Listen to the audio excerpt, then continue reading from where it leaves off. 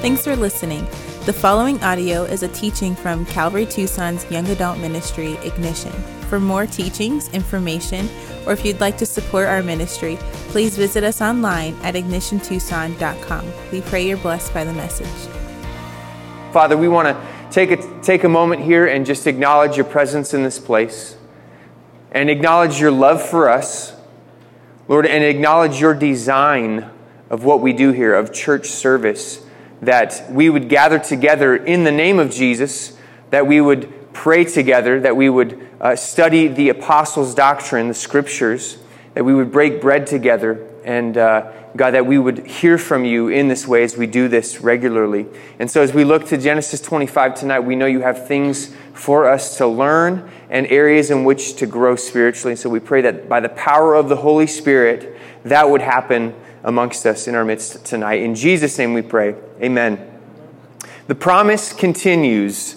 Tonight is kind of a bittersweet chapter because we lose the great patriarch, but we also gain a patriarch, all in the same chapter. Abraham will finish his race tonight at the beginning of the chapter, and Jacob will begin his race.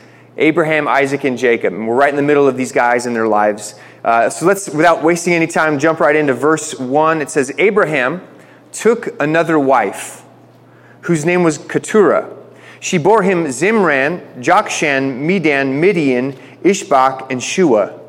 Jokshan fathered Sheba and Dedan. The sons of Dedan were Asherim, Letishim, and Lumim. The sons of Midian were Ephah, Epher, Hanok, Abida, Elda. All these were the children of Keturah.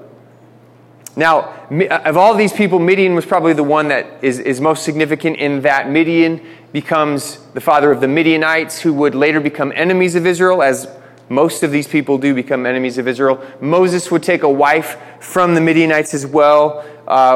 Archaeology has confirmed some of these names from this era, showing that once again, the Bible is not a bunch of made-up stories, but it is history.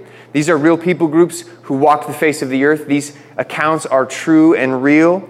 But we read here that Abraham, he takes another wife, and he has 6 more kids. And it can feel a little strange, right? A little unfitting to hear about Abraham marrying again. I think for one, because it doesn't fit our romantic view of the Sarah and Abraham story, does it? It just doesn't seem right when you first read it. It's also strange because God was so emphatic about Sarah and Isaac being the true family of Abraham, that the promised, the matriarch of the promised nation would be Sarah, and that the promised son would be Isaac. But nevertheless, the covenant has been established. Isaac is now the promised son, and Sarah has passed away, and it seems that God has a bit more for Abraham to accomplish before he passes away. Now, something I missed, actually, as I was studying this, I missed the first couple of times through, and it was pointed out to me in a commentary, that Abraham, when they had Isaac, he was sterile, pretty much, right? We learned that Abraham was as good as dead with regards to baby making when they had Isaac. So when Isaac was born and Abraham and Sarah were very, very old, God had to not only open Sarah's womb, but had to awaken things for Abraham as well. It was a supernatural thing. And what we see here is God allowing Abraham to continue to be able to have more children. And so God allows Abraham to see the promise that he would be the father of many come to fruition. You remember the irony of Abraham's name throughout the history of Abraham and how long he had to wait for each promise? His name was Abraham, it was actually Abram, which meant father. And so people would be like, oh, father, how many kids do you have? And he's like, well, I actually don't have any kids. Oh, okay, that's weird. Until he took matters into his own hands, and he had Ishmael. And now he's like, come on, ask me how many kids I have. My name's Abraham. My name's father, Abram. He's like, I got one kid. I got one son. And God's like, no. You're missing the picture here. I have more for you than just a son. I have one promised son that I will bring you, but you will be a father of many. And he changes his name to Abraham. So now his name's father of many. And people ask, oh, how many kids do you have? And he's like, oh, well, I just have one. He eventually has Isaac, and he's like 2. And they're like, well, that's not really many, but well, that's okay, though. Keep believing, buddy. Keep believing in faith. Father of many. But it seems here that God allows this promise to come to fruition. We know he's spiritually the father of many, that he is the father of faith, a father of all who put their faith and trust in the living God. We also know that through Ishmael, as we'll see, we'll have many of the Arab nations will come from Ishmael, from whom Abraham is the father. But here also, these 6 sons multiply, and he becomes the father of many nations. So as I read this section initially, though it felt weird to me, we should understand that this isn't just a hiccup in Abraham's story. This is actually one more example of God's faithfulness to Abraham and keeping his promises to him. Verse 5, Abraham gave all he had to Isaac, but to the sons of his concubines, Abraham gave gifts. And while he was still living, he sent them away from his son Isaac eastward to the east country. So Abraham, he establishes the covenant with Isaac. You are my chosen son. He gives gifts to his other sons. He sends them off, but he's like, Isaac, you are the one God has chosen to carry this lineage. And it was important because as Isaac being the promised child, he would receive the majority of the family inheritance, the riches that Abraham acquired, that God blessed Abraham with. And more importantly, he would receive ownership of the land, of the promised land, of the country. So the other sons, they didn't even get the option to serve under Isaac. They're like, I love you guys, but you got to go. Like, make yourself a life somewhere else. This is something God is doing here with Isaac. This is Isaac's country. Now, some have read this passage and thought, Abraham must have been a polygamist. He had wives and concubines in addition, but that's not really, upon further investigation, what the scriptures are saying. He was not a polygamist. Hagar was the one mishap, right? And we can be confident it was the one mishap because it was such an exception. It was highlighted as this huge mistake. And Sarah was involved. And what happened with Hagar wasn't so much an affair as much as it was a surrogate parenting attempt, right? And Sarah brought this handmaid, and it was cultural. It was the custom that if your wife couldn't bear children, a maidservant could be the surrogate mother, and they didn't exactly have the process of artificial insemination or any of that stuff, so you just kind of had to do it the old-fashioned way. And that's what happened, and it was clearly a mistake. That's one concubine. Keturah here, he marries Keturah after Sarah's death. But even Keturah is considered a concubine. In fact, in 1 Chronicles, she's called the concubine of Abraham. So as you examine the text, you realize Sarah was the one true legal wife of Abraham. And that's what he believed. And that's what he lived out. He was not a polygamist. Sarah was his one true love. Verse 7, it says, These are the days of the years of Abraham's life, 175 years. Abraham breathed his last and died in a good old age, an old man full of years, and was gathered to his people.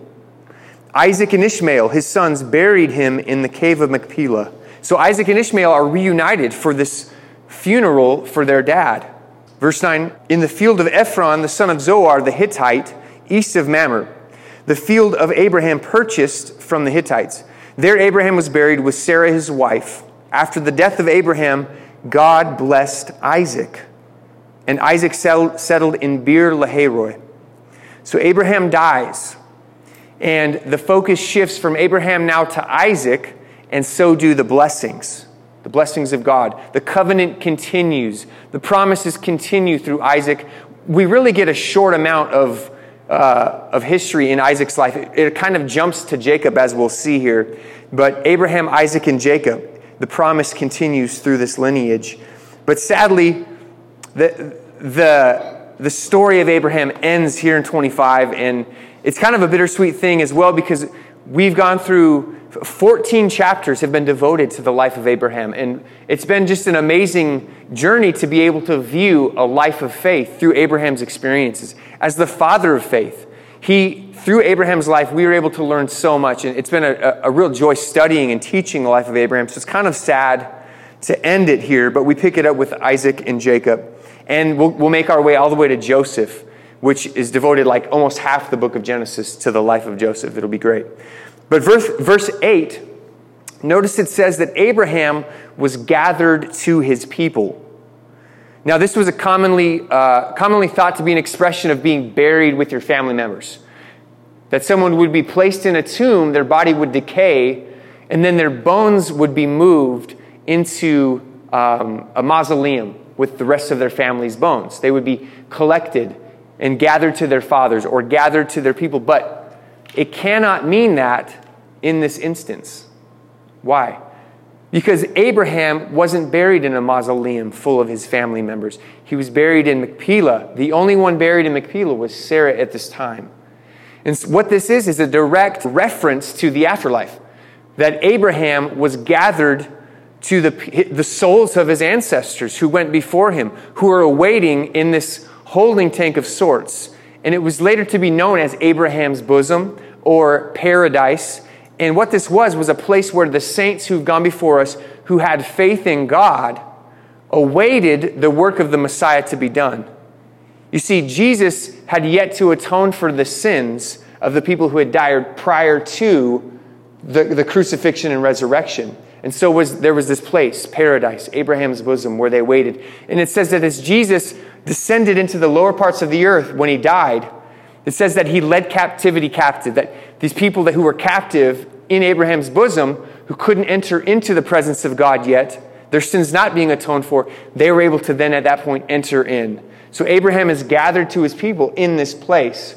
Now there was a chasm in this place. The other side was Hades. Basically the holding tank for the final judgment, for hell. And if you want to learn more about this, Jesus tells a very real story about Lazarus and the rich man, where you can glean a lot of insight about the afterlife and about what it was like prior to the resurrection. But this is a reference to that place. Abraham was gathered to his people. And he was united with Seth and Noah and Enoch and all the other godly men and women who went before him. Verse 12. These are the generations of Ishmael, Abraham's son, whom Hagar the Egyptian, Sarah's servant, bore to Abraham. These are the names of the sons of Ishmael, named in order of their birth. And you can read their names there if you'd like to. I'm going to skip down to verse 16. These are the sons of Ishmael, and these are their names, by their villages and by their encampments, 12 princes according to their tribes. These are the years of the life of Ishmael, 137. He breathed his last and died, and was gathered to his people. They settled from Havilah to Shur, which is opposite Egypt in the direction of Assyria. He settled over against all his kinsmen. So another translation for verse 18 there is that he lived in hostility toward the other tribes around him. And this would be a fulfillment of the prophecy given about Ishmael in chapter 16. God said that he would be this wild man, that his hand would be against his neighbors, and that his neighbors would be against him as well. And we see that taking place. God's promise is also fulfilled in that he has 12 sons who multiply and become the majority of the Arab nations. But we should remember, guys, as we read all of these names, as we go through, and it feels like it's monotonous just to go through these lists of names of people that you hardly recognize because they don't pop up anywhere else in the scriptures really, we should realize that what God is doing here, not only are these significant people because God put them in the scriptures, but God is showing us he's multiplying. He's still multiplying the population. This series through Genesis is called what? It's called Multiplied. And we've come through and passed through the book of Genesis, keeping in mind the fact that God has populated the earth, has allowed man to multiply on the face of the earth, not just for the sake of having life on earth, but because God is moving. His end game is to populate heaven, is to multiply the population of heaven. And so ultimately, God is working towards this direction. And though Israel here is God's chosen nation, through which the scriptures would come, through which Messiah would be born, we should realize he still loves all the other nations. He intends to save people from every tribe, tongue, and nation.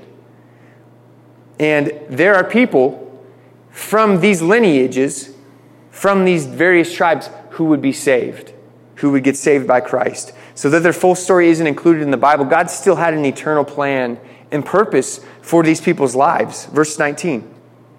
It says, these are the generations of Isaac, Abraham's son. Abraham fathered Isaac.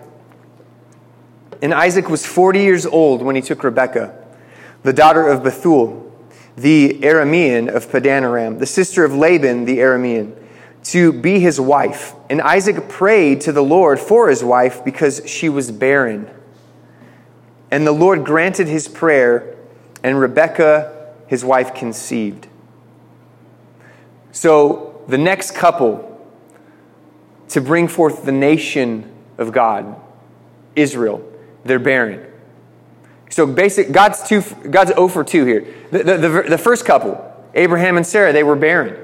And now the second couple is barren. And it was a reminder to me as I read this that we should realize, guys, God does not always call the equipped. The most likely candidates, the ones that you would see on the outside are ready for the job. God doesn't always put his eggs and invest in that basket. In fact, God often calls the ill-equipped so that he may equip them. Just another reminder. 0 for 2, both are barren. Don't you know God would realize that they were both barren? And he knew he would have to move on their behalf. But it does make you wonder, if these are God's chosen people, why would they go through such difficulties? I mean, the difficulty of infertility it's heartbreaking. I've watched couples go through it. It's a very difficult thing to watch and to go through with people. Why would he cause the people he loved and he chose to go through these difficulties? And why would he wait for them to ask him for help before coming along? Well, back in chapter 12, we looked at a message called Characteristics of a Call from God. And we looked at 8 characteristics. In fact, it was one of my favorite studies so far as we've gone through Genesis. And in that chapter, one of the characteristics of a call from God is the fact that a call from God in your life will have the need for God. God will be a necessity in his call and in his plans for your life. You will have to depend on God if you are going to walk in his calling for your life. So because the calling of God requires dependency on God, it will also require a need. And that need is supposed to cause you to petition God, to pray to God. Because in that prayer, you're acknowledging your dependency on God. Do you see how the process works? If God is essential, our acknowledgement of his essentialness to that plan is necessary, and it comes forth in our prayers. James 4 says, you have not because you ask not. He says, guys, there are things that you do not have that God wants you to have, but you haven't asked him for it yet, and he's waiting. James goes on to say, you ask and have and do not receive because you ask amiss, wanting to spend it on your own pleasures. He says, now, there are certain things you keep asking God for, and he says no, because it's not in his will for you. He doesn't want that for you. But Jesus said, if you ask anything in my name, right, according to my will, it would be given to you. So what we realize here through the scriptures is that prayer is a part of God's plan for our life, and there are things God desires for us, but he wants us to ask him for it. He wants us to come to him for it. And it makes me wonder, what kind of things am I missing out on in my life? What holes do I have in my calling? What needs do I have that God has not yet met simply because I haven't asked him? Think about it. Pray about it. I hope the Lord gives you the wisdom to identify these things. The needs of those around you, maybe. This was Isaac praying for his wife. It wasn't the prayer of Rebekah. What needs around you might God meet if you would simply pick up the phone and pray to God and communicate with God? This is the things God was convicting me with regards to prayer, and that we would pray consistently. Jesus also said regarding prayer, ask and seek and knock. Ask and it will be given. Seek and you will find. Knock and the door will be opened. And these terms meant ask and keep asking. Seek and keep seeking. Isaac might have asked one time and bam, it was granted. But as we'll see here, they had to wait 20 years before Rebekah could have kids. And he likely prayed for many, many years before God granted this request. So we ought to be diligent and consistent in our prayers and not give up. But we also ought to identify, what does God want in my life? And ask him for these things. But this is yet another example in the scriptures that prayer is not only a part of God's plan, guys, but prayer changes things. Prayer can really change things. Verse 22. The children struggled together within her, and she said, "If it is thus, why is this happening to me?" That translation could also read, "Why am I alive?" If it's so crazy, why am I alive? Like, what is going on inside me right now?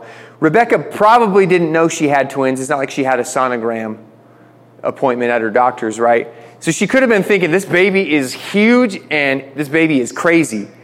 But it was twins fighting within her. And those who are listening who are moms, who've had kids, know that when a baby is like pushing and kicking hard inside, it hurts. Because as it's pushing and kicking, it's kicking your organs. It's pushing your insides, and it doesn't feel good. And so she's like, how am I still alive with this chaotic pregnancy? It was a difficult pregnancy. It was a struggle for her. But keep in mind, it was also a miraculous pregnancy. God was moving. God had granted this conception to take place, and you would think, chosen matriarch of God's chosen nation, supernatural intervening of God, bringing forth this chosen child. Surely the pregnancy should be just easy, right? Should just be flowing and just simple and not difficult. But sure enough, it's a difficult pregnancy. It's a trial. And it's one more reminder that adversity is a part of God's call as well. Difficulties, trials are a part of the path. In fact, we know that God does His greatest work in us oftentimes, not through our times of ease, our seasons of blessing, but He does His greatest work in us through the adversity that we face, through the seasons of difficulty. Just because things are difficult in your life right now, guys, doesn't mean that you're outside of God's will. And it doesn't mean that God is not going before you and that He's not moving on your behalf. It might be evidence that He is doing things in your life when things are hard. And then it says, so she went to inquire of the Lord. Adversity causes you to pray. Adversity drives us to our knees in prayer. Adversity is a good thing. So she goes to the Lord and seeks the Lord, and she receives an answer. Verse 23, and the Lord said to her, 2 nations are in your womb. She's like, what is going on? I feel like this pregnancy is going to kill me. Why am I still alive? And God's like, there are 2 nations warring in your womb right now. Now, I just want to camp on that idea for a second and point out the fact that God didn't say, chill out.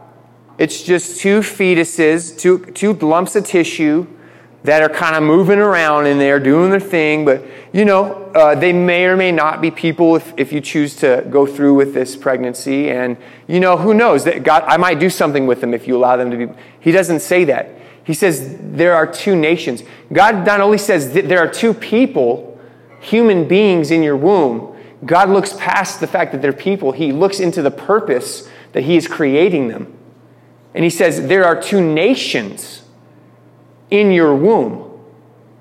There's no way around it, guys. Biblically, a conception is life.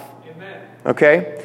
This is more evidence that says that every conception in a womb, regardless of the nature of that conception is ordained by God.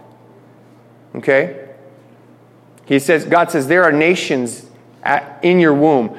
Hang on, I know it's difficult. I know you'd love to quit right now, but I'm in this and I'm moving and I'm doing something amazing with this conception, with this pregnancy.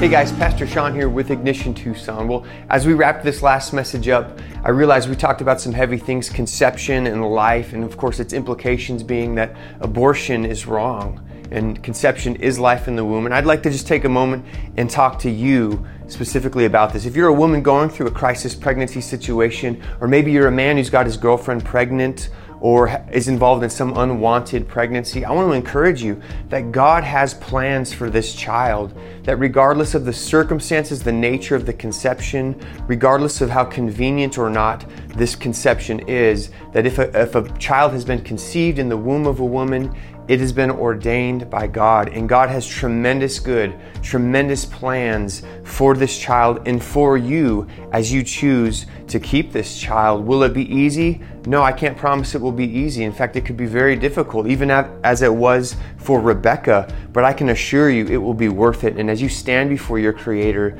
at the end of your life, you will not regret one moment of the difficulties that you went through in order to keep a life that God ordained. If you want to reach out, you need some resources, you need help, you want to talk to somebody, I encourage you to contact Hands of Hope Tucson at their website, givehopetucson.com, or you can call them 520-321-9765. That's 321-9765. And if you've had an abortion and you're dealing with the trauma and the guilt and trying to process all that you went through, they have counselors available to speak with as well. They would love to come and minister to you and help you through this very, very difficult season. There is hope for you as well if you've been through an abortion. God still has forgiveness in store for you and plans and healing in store for you in Christ. So please reach out to them.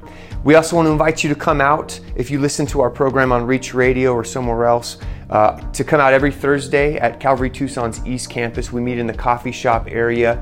It's between the ages of 18 to 28. We are the young adults ministry of Calvary Tucson, and so we would love to have you come out, 6:30 p.m. every Thursday. In the meantime, keep reading, keep praying, and keep worshiping. God bless you.